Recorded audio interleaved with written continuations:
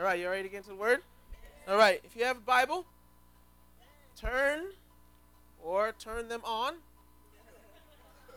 to Nehemiah chapter 4.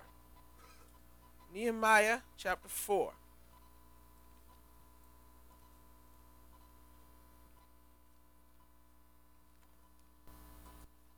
We're going to read verses 1 to 23.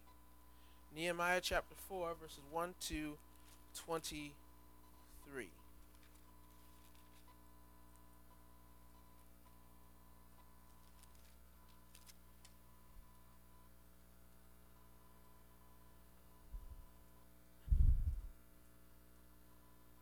Nehemiah chapter 4. Start at verse 1.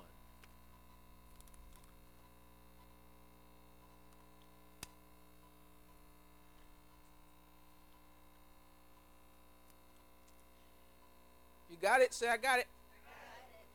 All right. Verse 1. When Sanballat heard that we were rebuilding the wall, he became angry and was greatly incensed. He ridiculed the Jews, and in the presence of his associates and the army of Samaria, he said, "What are these feeble Jews doing? Will they restore their wall? Will they offer sacrifices? Will they finish in a day? Can they bring the stones back to life from those heaps of rubble, burned as they are?" Tobiah the Ammonite, who was at his side, said, "What are they building? If even a fox climbed up on it, he would break down their wall of stones. Hear us, O God, for we are despised. Turn their insults back on their heads. Give them over as plunder in a land of captivity. Do not cover up their guilt or blot out their sins from your sight, for they have thrown insults in the face of the builders." So we rebuilt the wall till all of it reached half its height, for the people worked with all their heart. But when Sanballat, Tobiah, the Arabs, the Ammonites, and the men of Ashdod heard that the repairs to Jerusalem's walls had gone ahead and that the gaps were being closed, they were very angry. They all plotted together to come and fight against Jerusalem and stir up trouble against it. But we prayed to our God and posted a guard day and night to meet this threat. Meanwhile, the people in Judah said, "The strength of the laborers is giving out, and there is so much rubble that we cannot rebuild the wall." Also, our enemies said, "Before they know it or see us, we will be right there among them and will kill them and put an end to the work." Then the Jews who lived near them came and told us 10 times over, "Wherever you turn, they will attack us." Therefore I stationed some of the people behind the lowest points of the wall at the exposed places, posting them by families with their swords, spears, and bows.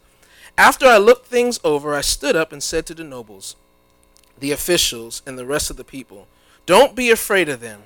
Remember the Lord, who is great and awesome, and fight for your brothers, your sons, and your daughters, your wives, and your homes." When our enemies heard that we were aware of their plot, and that God had frustrated it, we all returned to the wall, each to his own work. From that day on, half of my men did the work, while the other half were equipped with spears, shields, bows, and armor. The officers posted themselves behind all the people of Judah, who were building the wall. Those who carried materials did their work with one hand and held a weapon in the other. And each of the builders wore his sword at his side as he worked. But the man who sounded the trumpet stayed with me. Then I said to the nobles, the officials, and the rest of the people, "The work is extensive and spread out, and we are widely separated from each other along the wall. Wherever you hear the sound of the trumpet, join us there. Our God will fight for us." So we continued the work with half the men holding spears from the first light of dawn till the stars came out. At that time, I also said to the people, "Have every man and his helper stay inside Jerusalem at night, so they can serve us as guards by night and workmen by day." Neither I, nor my brothers, nor my men, nor the guards with me took off our clothes. Each had his weapon, even when he went for water. Amen. G.K. Chesterton said that the Bible teaches us to love our neighbor and to love our enemy. Probably because they are generally the same people. Isn't it true that normally the people who are your neighbors end up being your enemies as well? What do you do when you know that you are in the will of God and people oppose you? What do you do when you know that you are in the will of God and people still oppose you? If you've been a Christian long enough, you know that just because you're a Christian doesn't mean that everybody is going to like you because you're such a nice person. As nice as you are, people will still oppose you. And even when you're doing what you know is right, even when you're doing what you know is God's will and God's work, people will still oppose you. So what do you do when you know you're in the will of God and people oppose you? I'm not asking if you know you're outside the will of God and people are opposing you. That's obvious. But what do you do when you say, God, I know I heard you right. I know I'm following your word. I know you're with me, and yet I'm still facing opposition. What do we do when we face that as a church? When we're doing what we know God has asked us and called us to do, and yet there are still people opposing us. I think this story will give us great insight as to what we are to do as a church, what we are to do as individuals when we are in the will of God and yet we're still facing opposition. Now, why in the world would someone oppose you when you know you're in the will of God? At least 3 reasons I can think of. Number 1, jealousy. Sometimes people oppose you because they're jealous of you. Have you ever told a joke in a small group and everybody laughs and it's so funny, and then somebody who was in that group goes to a larger group and they tell that joke and everybody's laughing and having a good time and just thinking, hey, that was my joke. Everybody thinks that person's funny. I'm really the one that came up with that. And so in that moment, you're jealous. And it could be anything. Whenever you can feel like you have something that I want. This happens oftentimes in ministry. I want the position that you have. I want the title that you have. And because you have it, or because you thought of the idea before I did, now I'm jealous of you. This happens all the time in ministry. And sometimes we think, oh, well, because I came up with the idea, that means I'm the one who's supposed to lead it. Can I share something with you? That just because God might give you the idea for something doesn't mean that you're called to lead it. Sometimes there's somebody way more qualified to lead a ministry that maybe you came up with. Do you know whose idea it was to do a drama team? It wasn't me. It wasn't Shantae. It was my dad. He said, Shola, I think we should have a drama team. I said, okay. I want you to lead it, because I can't. Okay? And he has not said, I want you to tell everyone that it was my idea. The drama team has been successful because I've listened to the Lord. No, he didn't say any of that. He just said, God has given me this idea. You're more talented in this area. Let me give it to you, and you do it. There's no need for jealousy. You might come up with the greatest idea, but you say, you know what? I don't have the ability or skills. If you say, I want to do a drawing ministry for the Lord, some of you have no business being in that ministry. I've seen how some of you write your penmanship. Oh my goodness, it's just letters. You're talking about words? That should be a job for Oren. Okay, not everybody. Look, the Lord says to sing to him. He never said with a mic in front of you. So, it's true.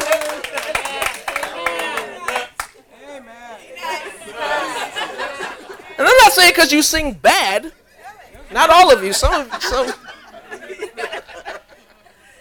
But sometimes people look at your position and they're jealous of you. So you're in the will of God. You're doing what God's called you to do. You're just trying to lead people in worship. You're trying to teach a Sunday, to lead a cell group. You're trying to do, and people are jealous because I should be leading that. So it could be jealousy. Another reason why somebody might oppose you when you know you're doing the will of God is because of a loss of authority. When people can feel their influence slipping from their grip like a fish, they usually look and say, who is the one who's causing this? And that's the person I want to oppose. Sanballat, the guy we met in the beginning of this story, was a high-ranking political official. He was the governor of Samaria. And so when he saw the Jews coming to rebuild the walls around Jerusalem, he saw, my influence is being cut in half. These people are going to rebuild this city, and I'm not going to have as much power. I'm not going to have as much authority in this region anymore. And because of that, he opposed them. Jerusalem around that time, there were other cities, and it was a great place for trade. And so with this city there now, if they rebuilt it, there would have been all these people to Jerusalem for trade. And so all the cities around, all of their wealth would have started to erode because people are now going to Jerusalem to do business. And so he saw his pocketbook changing, he saw his influence changing, and he said, because of that, I'm going to oppose this work. Sometimes when people can feel their authority slipping from their fingers, they get really upset. The pastor says, you know what, I don't think you're supposed to lead this ministry anymore. You know what, I don't think you're supposed to teach this anymore. Your boss says, I'm going to now demote you, and I'm going to promote this person. And all of a sudden, we're like, oh, because I've lost my authority, now you're against everything this person does or says. Even if they say Jesus is Lord, you say, well, I don't know. That's how against them you are. So sometimes when you lose authority, it can cause you to oppose even what you know is the will of God. So not just jealousy, not just a loss of authority, but sometimes it's because of the influence of the devil. Now, a lot of you, you've been in church for a long time. Some of you have been in church since you were a kid. And you just know the devil exists, right? He's a real person, right? We believe that. But sometimes I think we forget how crazy that sounds to the world. Because they put the devil in the same category as the Easter Bunny and as Santa Claus and as Pikachu. They don't believe that there's the devil, the guy who wears red and the pitchfork, that's who you think is causing all of this. But we believe that there is a devil. We believe that he exists. And there are two, C.S. Lewis, he says that there are two equal and opposite errors into which our race can fall about the devils. One is to disbelieve their existence. The other is to believe and to feel an excessive and unhealthy interest in them.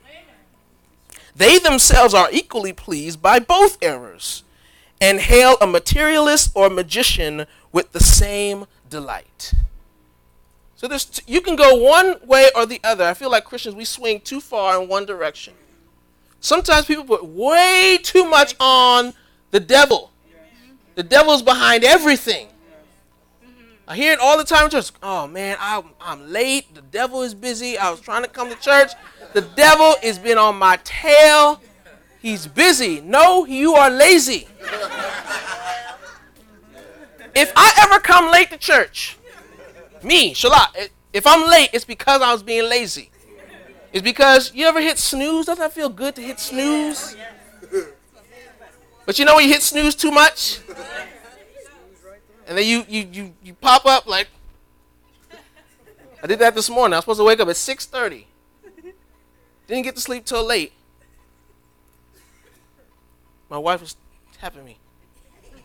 Hey, it's 7:30.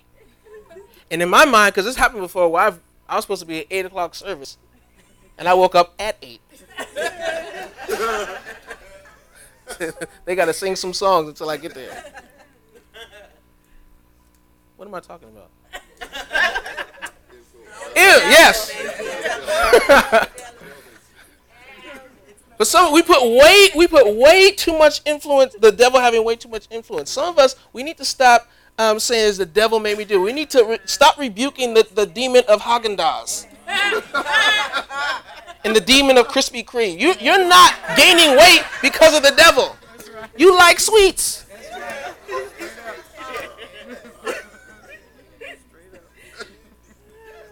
We swing way too far in one direction. My car broke down. The devil is busy. No, cars break down. I ran out of gas. The devil is busy. No, you didn't put gas in the car. We go way too far and wonder, my kid is bad. The devil is busy. No, your kid's a sinner. And on and on and on I could go. We swing way too far in that direction, but I think we can also do the opposite. And this is for me a personal issue, because I feel like in Christianity we go way too far in one direction. So that my own personal disposition is to swing far the other way, and that is to almost never give the devil credit for being involved in certain things. This week, this passage has been in my head over and over. It's from Ephesians chapter 6 and verse 12. Ephesians chapter 6 and verse 12. This is what Paul is speaking to the church at Ephesus, and he says to them, "For our struggle is not against flesh and blood." You know what that means? Our struggle, our fight is not against stuff we can see. It's not against people. When people are opposing us, oftentimes, it is not them. There's something behind them. It's but against the rulers, against the authorities, against the powers of this dark world, and against the spiritual forces of evil in the heavenly realms.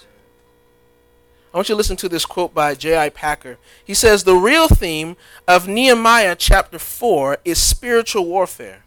And Nehemiah's real opponent, lurking behind the human opponents, critics, and grumblers who occupied his attention directly, was Satan, whose name means adversary, and who operates as the permanent enemy of God, God's people, and God's praise. We think of Satan as our spiritual enemy, and so he is, but we need to realize that the reason he hates humankind and seeks our ruin is because he hates God. His and our creator. He is not a creator himself, only a destroyer. He is a fallen angel, the archetypal instance of good gone wrong, and now he seeks to only thwart God's plans and wreck his work, rob him of his glory, and in that sense triumph over him. When God initiates something for his praise, Satan is always there trying to keep pace with him, planning ways of spoiling and frustrating the divine project. Behind the people that are opposing you can often be the influence of the devil. It could be jealousy, it could be loss of authority, it could be the influence of the devil. And in reading this story, I have no doubt that behind Sanballat and Tobiah's anger, that these people are coming to rebuild the walls. Now, just a little bit of context. Nehemiah was a cupbearer to the king of Persia, Artaxerxes. And the cupbearer was the one who would kind of be next to the king and serve the king, and it was his job to taste the wine or wherever the king was drinking to make sure that it wasn't poisoned. Now, I don't know how he signed up for that job. You want to sign up, hey, you want to almost die a couple times a day? I don't know why he did that, but that was his job, to taste the drink for the king to make sure that no one's trying to kill him. And so some friends had come back from Jerusalem saying that the exiles who had been living there, that the city was in ruins and that they were living in poverty. And this broke Nehemiah's heart. And he said, I wish I could do something. So he started to pray. And then God put it on his heart to go to Jerusalem and to rebuild the walls. So he's before the king. And the king normally knows how Nehemiah acted. And he can see he was sad. You see something? So he said, hey, I can tell that you're sad. And this is not, an illness. This is a sickness of the heart. And then he explained to him what happened. He was scared because he didn't know what was going to happen, because this same king had stopped work on the rebuilding of the temple earlier. And so he says what happened. And then you know what the king did? God gave him favor. And he said, you know what? I will send you to Jerusalem. I'll send helpers. I'll send a cavalry with you. And I'll send you out there to do this work. So they get to Jerusalem. It's about a 55-day journey to get there. And when they get there, as soon as they start, they meet this dude, Sanballat and Tobiah. This is in chapter 2. Just two of them at the first. Sanballat and Tobiah. And one of the things that he said to him, he said, hey, what are you doing trying to rebuild the wall? Are you rebelling against the king? Trying to intimidate him. You know, for Christians, one of the major ways we will deal with opposition is verbal attack. That is one of the main ways that you and I will face opposition, is verbal attack. And in verses 1 through 3, we see Sanballat and Tobiah coming to the Jews, and they use a verbal attack, and it is ridicule. Have you ever been made fun of? Have you ever had someone joke about the way that you look, the way that you walk, the way that you stand? It's very hurtful. And here are these people, they're standing there, and you're just there to do the work. And remember in chapter 4 and verse 1, what did they start to say? They ridiculed the Jews. And they said, what are these feeble Jews doing? You're so weak. You're weak. You're going to try and rebuild this wall? What, you think you can do some sacrifices, have a worship service, pray, and sing to God, and that's going to make the wall come back up? Is that what you're going to do? Oh, do you think you can rebuild it in a day? Do you realize how much work it takes to rebuild a wall? You guys are going to come here and just rebuild the wall. And then look at all the stuff you got to work with. A lot of it is burned. You can't even use it. And then Tobiah came in and said, hey, look at all, and there's a whole crowd, and they're like, if a fox jumped up on the wall, it would break the wall down. And everybody, and the Jews are just there just working, just like, wow. All we want to do is serve God. And there is a crowd of people around ridiculing what they're doing. Sticks and stones may break my bones, but words will never hurt me. That is the stupidest thing I've ever heard. I actually looked at where that came from. It came from the African Methodist Episcopal Church.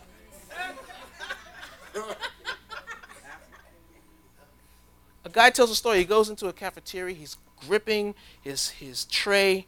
It's his first day there. He's new. And he's looking around. Can I sit anywhere? I don't know any of these people. And he gets to one table, and he stands, and he looks. And a couple of kids are looking up at him, and they just stare. And he's looking back at them, wondering, are they going to accept me? Are they going to let me sit down? And then one kid said, dang, you got a big nose.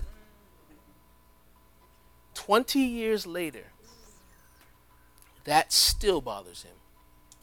He's still sensitive about that. Do you think it was easy for the Jews to sit there and to listen to these people ridiculing them and saying all these things about them? Because here's the thing about when people criticize you, oftentimes there's a kernel of truth in what they're saying. Don't you hate it when someone says something about you that you feel about yourself already? You're not very attractive. And you always think, I'm not as attractive as all those other girls. I'm not as spiritual. You're not very spiritual. Yeah, I'm not as spiritual as everybody else. And that can be demoralizing when you're trying to do what's right and you have a group of people telling you you're dumb, you're stupid, you are fighting an uphill battle for no reason. What are you doing? Ridicule could have a devastating effect on our faith. But when the enemy laughs at what God's people are doing, it's actually a sign that God is going to bless his people in a wonderful way. So because of this opposition, what was Nehemiah's response? Nehemiah's response was prayer. Look at it again at verse 4 of Nehemiah. His first reaction was prayer. Hear us, O God, O our God, for we are despised. Turn their insults back on their own heads. May the things that they're saying about us turn back on them. So he's praying. And then he starts getting a little dark here. He says, give them over as plunder in a land of captivity. What's he saying? May some foreign country come, snatch them, and take them away. Like, wow, Nehemiah, okay. Verse 5, he gets even more dark.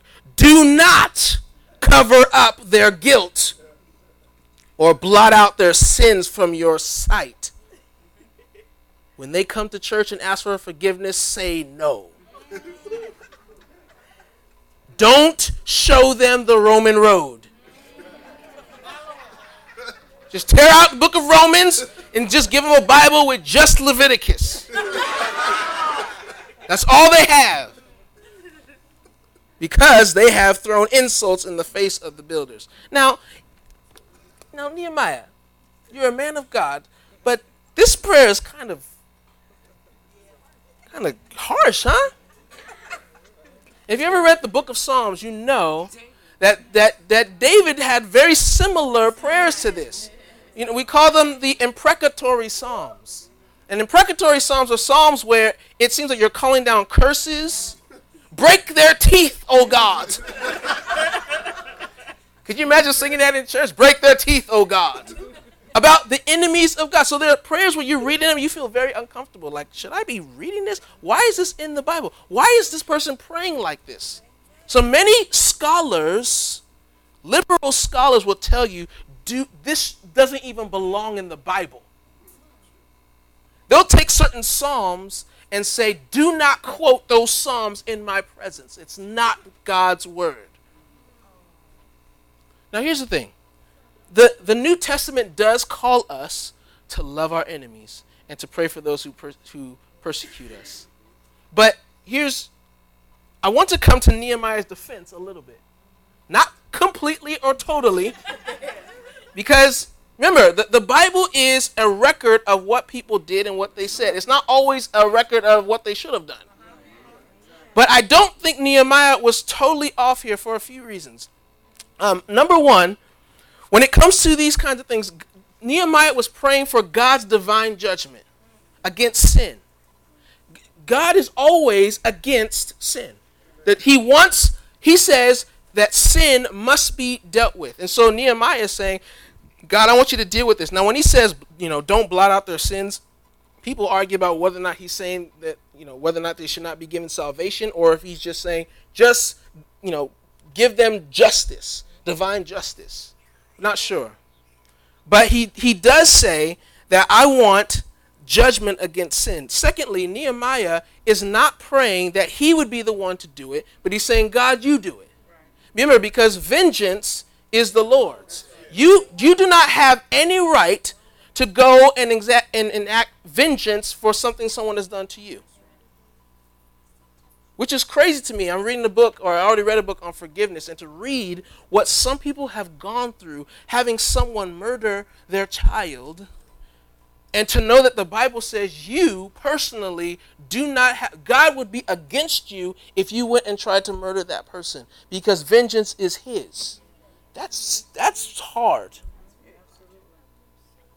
But Nehemiah knows, God, vengeance is yours, and I'm praying that you do this. Thirdly, I think he is zealous. He is zealous for God's work and God's people, and he wants to protect that.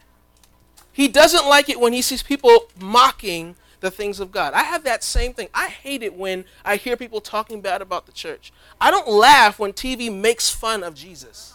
I don't laugh when they make fun of the Bible. When I have friends who are making religious jokes, I don't laugh because I don't find that funny. I think I am zealous. I defend you people because I love you. You're part of my family. Someone, a while back, someone had offended them, and so they went to Facebook and they make this post about people in the church, knowing it was our church. I caught wind of it, saw it, called this person, and I said, hey, this is not the way to do this. Because the way it looks to the world, as if we just totally jumped on you and made a mockery of you, and that, they don't know the whole story. I don't want the name of our church and the Church of Christ to be drugged through the mud. Amen. So delete it. And the person said, oh, you know what? You're absolutely right. And they took it off. Don't allow people to come to you and tell you crap about the church. Be zealous for it. And Nehemiah, he's the same way. This is God's work. He's given us this task, and I'm zealous for it being done. I think Nehemiah also remembered in Genesis chapter 12. Remember when God is speaking to Abraham, and he says to Abraham, who's going to be the father of many nations in the Jewish nation, he said to him, I will bless those who bless you, and I will curse those who curse you. So I don't think Nehemiah is completely off.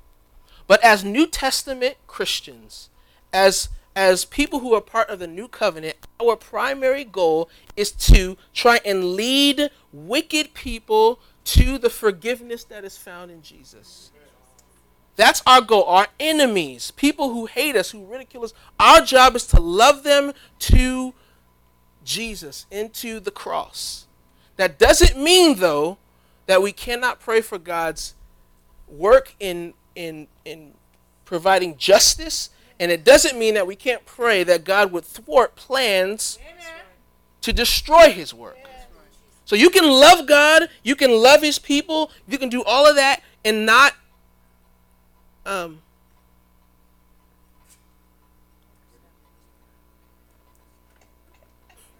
it's gone. All right.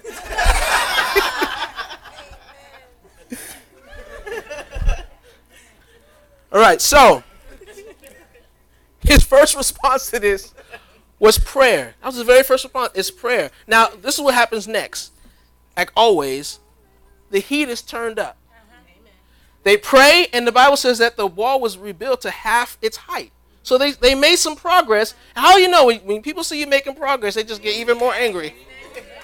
So here they come.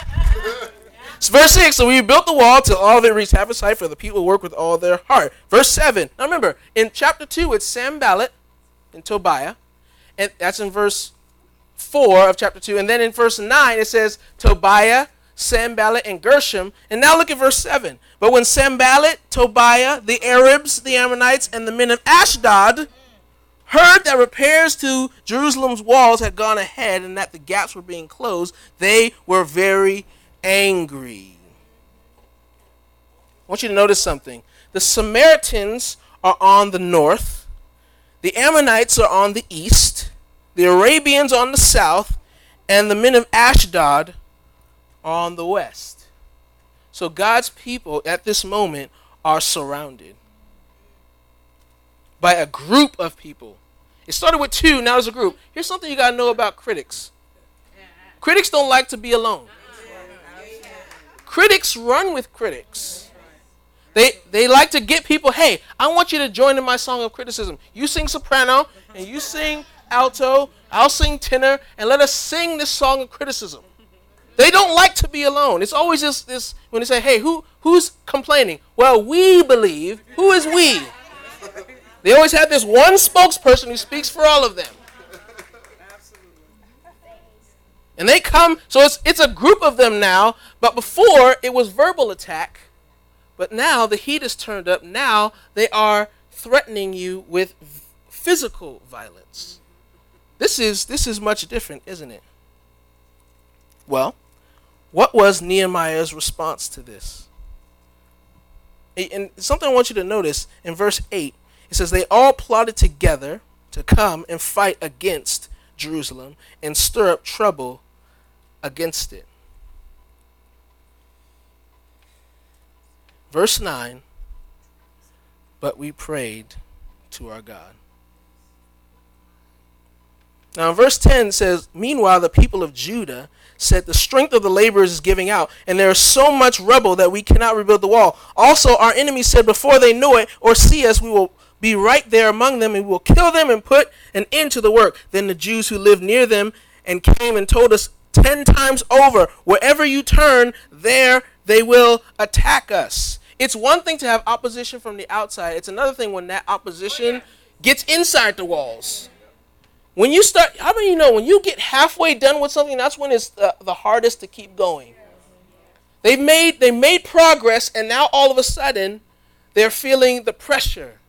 And now they're feeling the heat because now they're saying, we're not just going to ridicule you, we're going to actually come and fight against you. Now, it's not clear whether or not they were even going to do it. Remember, they have the authority of the king. The king sent them and said, yes, you can rebuild the walls. And so perhaps they were just bluffing, but they don't know that. And so what is Nehemiah's response? When people ridicule you, he said, I'm going to pray. When they turn up the heat and say, I'm going to attack you, what did Nehemiah do?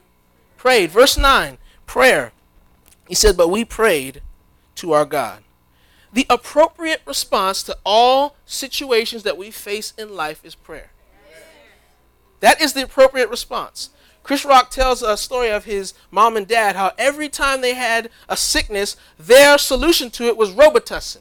Because they didn't have insurance and all that stuff. He said, hey, you got a bee sting? Robitussin. Smallpox? Robitussin.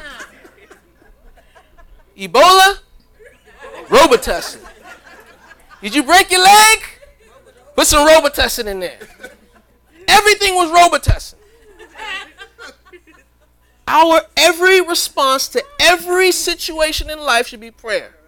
Loss of job? Prayer. Cancer? Prayer. Bad kid? Prayer. Every situation should be prayer. And prayer is not icing on the cake. Prayer is not the cherry on top of the sundae. It's not the last thing we do. It's not the caboose. Prayer needs to be the first thing. It needs to be the priority. When you get sick, call the doctor, take medicine, but pray first. Prayer needs to be our number one response to opposition. John Bunyan said this: you can do more than pray after you have prayed, but you cannot do more than pray until you have prayed.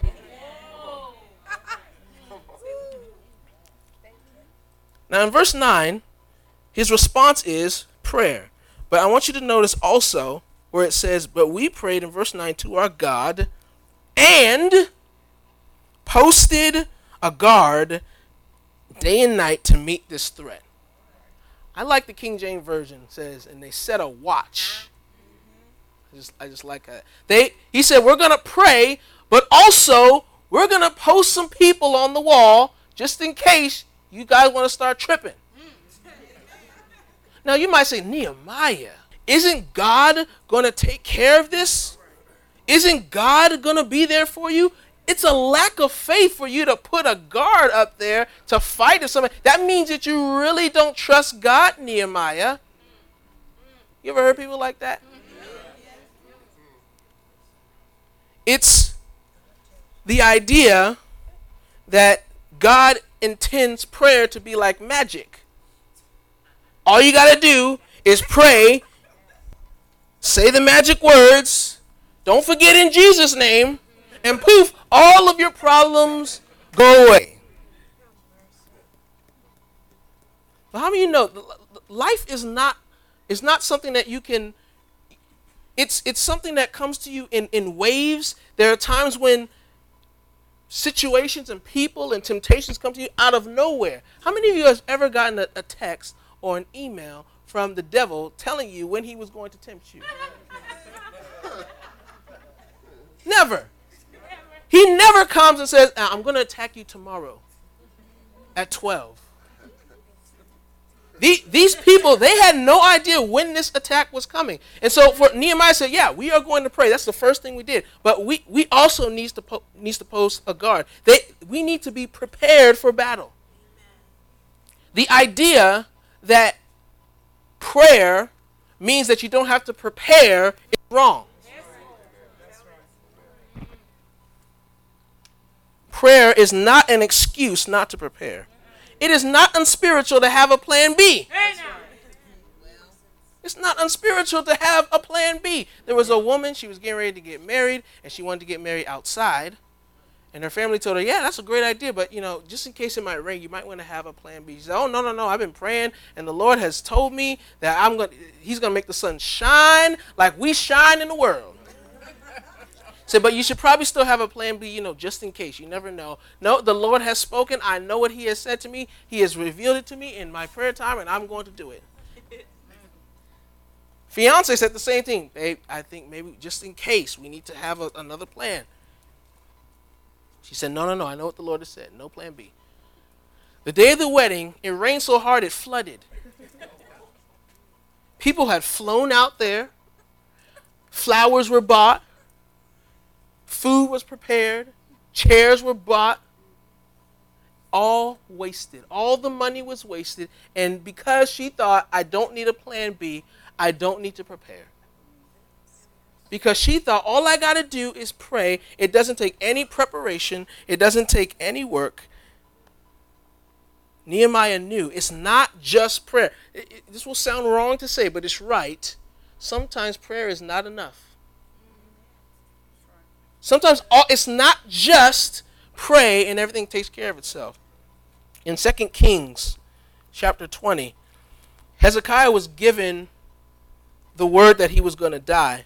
And in 2 Kings chapter 20 and verse 5 and 8, he was praying, God, would you please heal me, heal me? And so he answers his prayer. In verse 5, he says, go back and tell Hezekiah, the leader of my people, this is what the Lord, the God of your father David says, I have heard your prayer and seen your tears. I will heal you. On the third day from now, you will go up to the temple of the Lord. I will add 15 years to your life, and I will deliver you and this city from the hand of the king of Assyria. I will defend this city for my sake and for the sake of my servant David. Then Isaiah said, prepare a poultice of figs. They did so and applied it to the boil, and he recovered. So he said, hey, I want you to pray for your healing. You've been healed, but you need to do something. Take these figs, make into a poultice. It's like a little dabbing thing, and deal with that. And it says he recovered. Hezekiah had asked Isaiah, what will be the sign that the Lord will heal me and that I will go up to the temple of the Lord on the third day from now? So for Hezekiah, even though God had promised, I'm going to heal you, there was still something that he had to do. And this is all throughout this passage. Verse 16. Verse 16 says, from that day on, half my men did the work, while the other half were equipped with spears, shields, bows, and armor. So we're going to continue to do what God's asked us to do, but we're going to be prepared just in case there is an attack. Don't become spiritually proud. Yeah. Thinking that God's with us, God's with me, that means I don't need to do anything. Sometimes Christians are the most arrogant people. Yes, God is for us, God is with us, but we need to prepare sometimes. We need to trust, know that God is with us, know that God is fighting for us, but he also wants us to also join him in that work. Reminds me of a story. I remember Muhammad Ali was on a plane, and one of the greatest fighters of all time, and he was on this plane. The stewardess came by and said, hey, Mr. Ali, good to have you on the plane. Are we getting ready to take off? Can you please put on your seatbelt? And she walked away. She came back. He didn't put the seatbelt on. So he looked at him and said, Mr. Ali, we need you to put on your seatbelt, please. And walked away. And he came back again. His seatbelt still went on. I said, Mr. Ali, we need you to put on your seatbelt because we're getting ready to take off. And he said, Superman don't need no seatbelt. Stewardess said, Superman don't need no plane either.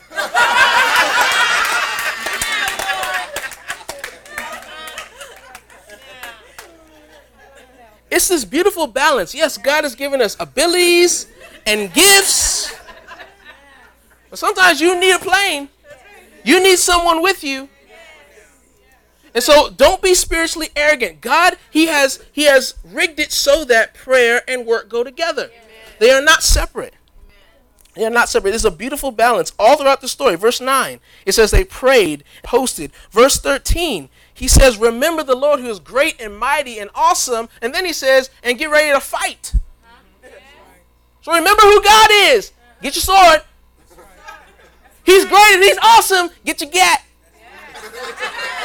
He's not telling them just praise and worship your way through. You can praise and worship your way through. Just be strapped. Not literally. Don't bring guns to church. Or knives. I know some of y'all have knives on you. Verse 16 again. There were workers and then there's fighters. Verse 20. He said there was a point where they said the wall is so spread out that if they attack this end, we're not going to be able to get there. So they had a guy with a trumpet. So if you're in this end, and he said, oh, here they come. Everybody run there. So he says, everybody run to that spot to fight, right? And then he says, our God will fight for us. Like, Nehemiah, which is it? Are we going to fight or is the Lord going to fight? You're both going to fight. God has rigged it so that prayer and work go together. He has not wanted to be just one or the other. Again, we often want prayer to do the work for us. When I was growing up in the kid, my mom told me, if you pray before you take a test, God will help you to do good on your test. I said, oh, really? She said, yes, he is faithful. And I said, okay, praise God. So I took the test. I failed. So I came home and said,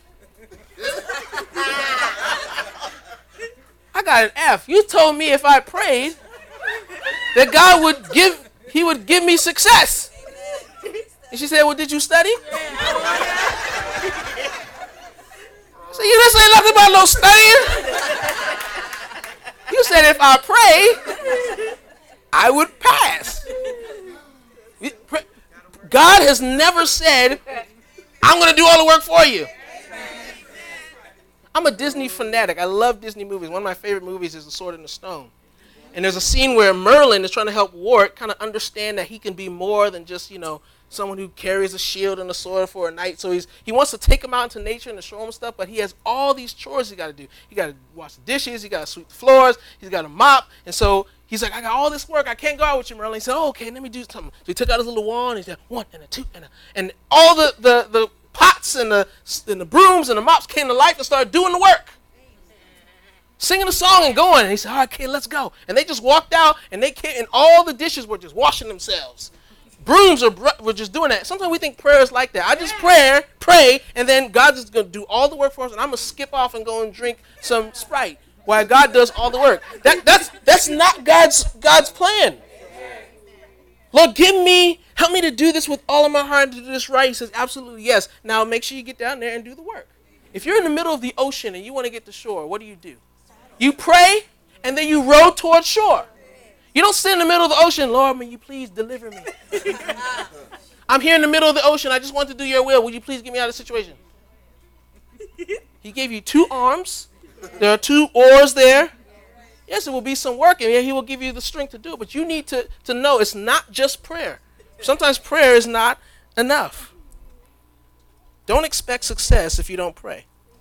But don't expect your prayers to be answered unless you're doing your part. My grandpa used to say all the time, we need to cooperate with God. God has a plan. God has things he wants to do in our lives. And it's not just, God, will you do this? Something says, I'm going to work with you to accomplish this. So in the face of opposition, we need to pray first, and then we need to work.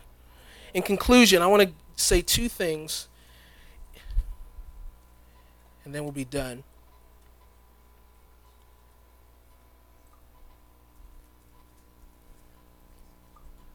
This week, I really felt like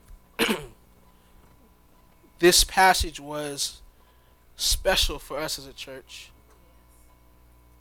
And so what I'm going to say now, I agonized over because I want you to hear this in love.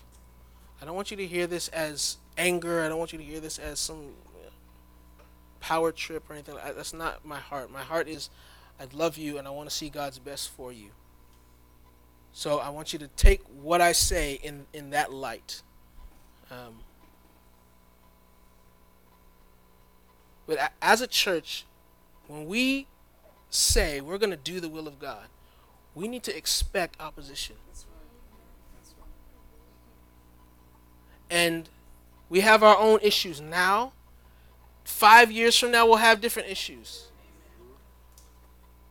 And I don't want us to become a people who just believe we just kind of coast through this Christian life with everything just being peachy and everybody loving us and adoring us and say, hey, come on in. No, it's not always going to be what happens. But 2 things from this passage that I want to encourage you. Number 1, that we need to commit ourselves to corporate prayer. I take this from verse 9. Look at it again, verse 9. But we pray to our God. We.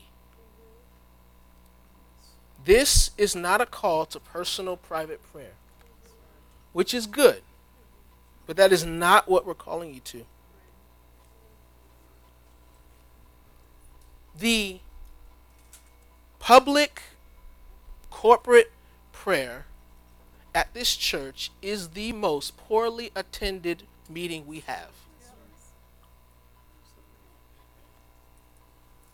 Out of all the meetings where the entire church is invited, this meeting is the meeting that the least amount of people attend. Which is very ironic because it's the most important meeting.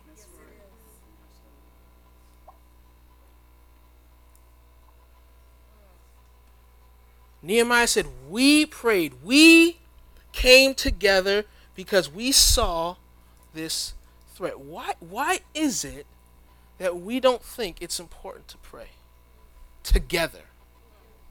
Personal prayer is great, but God meets us in a way that he does not meet us alone when we come together. Why is that? And I speak specifically to those who call yourselves covenant members. If you are a covenant member, it means that you have said, I am covenanting myself with you as a church. I'm going to submit myself to the leadership who is here, the vision of the leaders who are here. I'm going to give of my time. I'm going to give of my money. I'm committing myself to you. It's almost close, is as close as you can get to a marriage. I'm with you all the way. Sickness, health, no matter what disagreements, I'm with you. And whatever you think is good for us, I'm going to be there. And yet, the majority of covenant members do not attend this prayer meeting. Regardless of how many times we announce it, how many times we put it in a newsletter, and at some point you have to start asking the question, why? And of course I could go and ask people individually, but I'll probably never do that. But why is it that we don't think that we should be together praying? It's one night for the entire month for 1 hour. And if you've been there, you know we're very good. We do not go over 1 hour. Why is that? And I think the reason is that we don't feel the opposition. If you knew what we were up against, you would pray. If you knew what lies outside the walls coming for us as a body, you would not think that it is not important to pray. These people said, we need to pray. We got armies. We're surrounded. We don't see any allies around us. The world is getting more and more and more hostile to the church. In other countries, it's been happening, but it's happening with us. We can go into a whole discussion about how we face opposition as a church. We have governmental opposition, cultural opposition. If you watch TV now, you know it's not just entertainment. It is now becoming edutainment, where they're through entertainment trying to educate you about things. And so in all TV shows, you see, in almost all TV shows, you see this idea of homosexuality being fine. And they make you feel really, really, really, really, really, really good about this one person. Oh, I just wish Lucius would just accept Jamal. And before you know it, as a Christian, you start saying, it's not that bad. You start forgetting what the Bible teaches. More and more and more and more hostile to the people of God. And so with that coming against us, with our struggle not being against flesh and blood, with all this happening, the place God has called us to is this place to pray and to say, God, we're crying out to you. Would you please deliver us? But the reason we don't come is because we don't feel the opposition. We don't feel the threat. And this is not our church problem. This is all over. This is not a village issue. This is a church issue. People don't see the value in coming together and pray. They don't see the power in coming together to pray. And hear this as an encouragement and admonishment. Please hear this way. I want you to experience God's power. I want you to experience God's presence. I want you to experience his working in our church. But listen, you can take the spiritual temperature of a church by looking at its prayer life. Not this gathering. See me on Wednesday. See me on Friday. See me on Tuesday. We ain't got nothing Tuesday. I know. See me. Call me up. Let's hang out. We've been doing men's ministry. There's women's ministry. There's all sorts of opportunities for us to come together. But one night a month, we've said, let's come together. And it's going to only increase as we get into Petaluma. My dad has already said, this place will be called a house of prayer for the nations. We're going to make this place a place of prayer. So that's my first encouragement. We need to commit ourselves to corporate prayer. So I was going to do this in the invitation, but let me just do it now. I want to encourage you. Prayer is this Friday.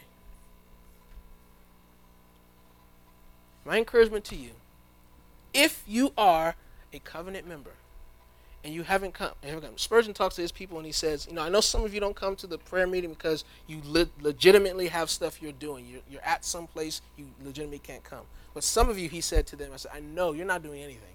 Amen. You're just not coming.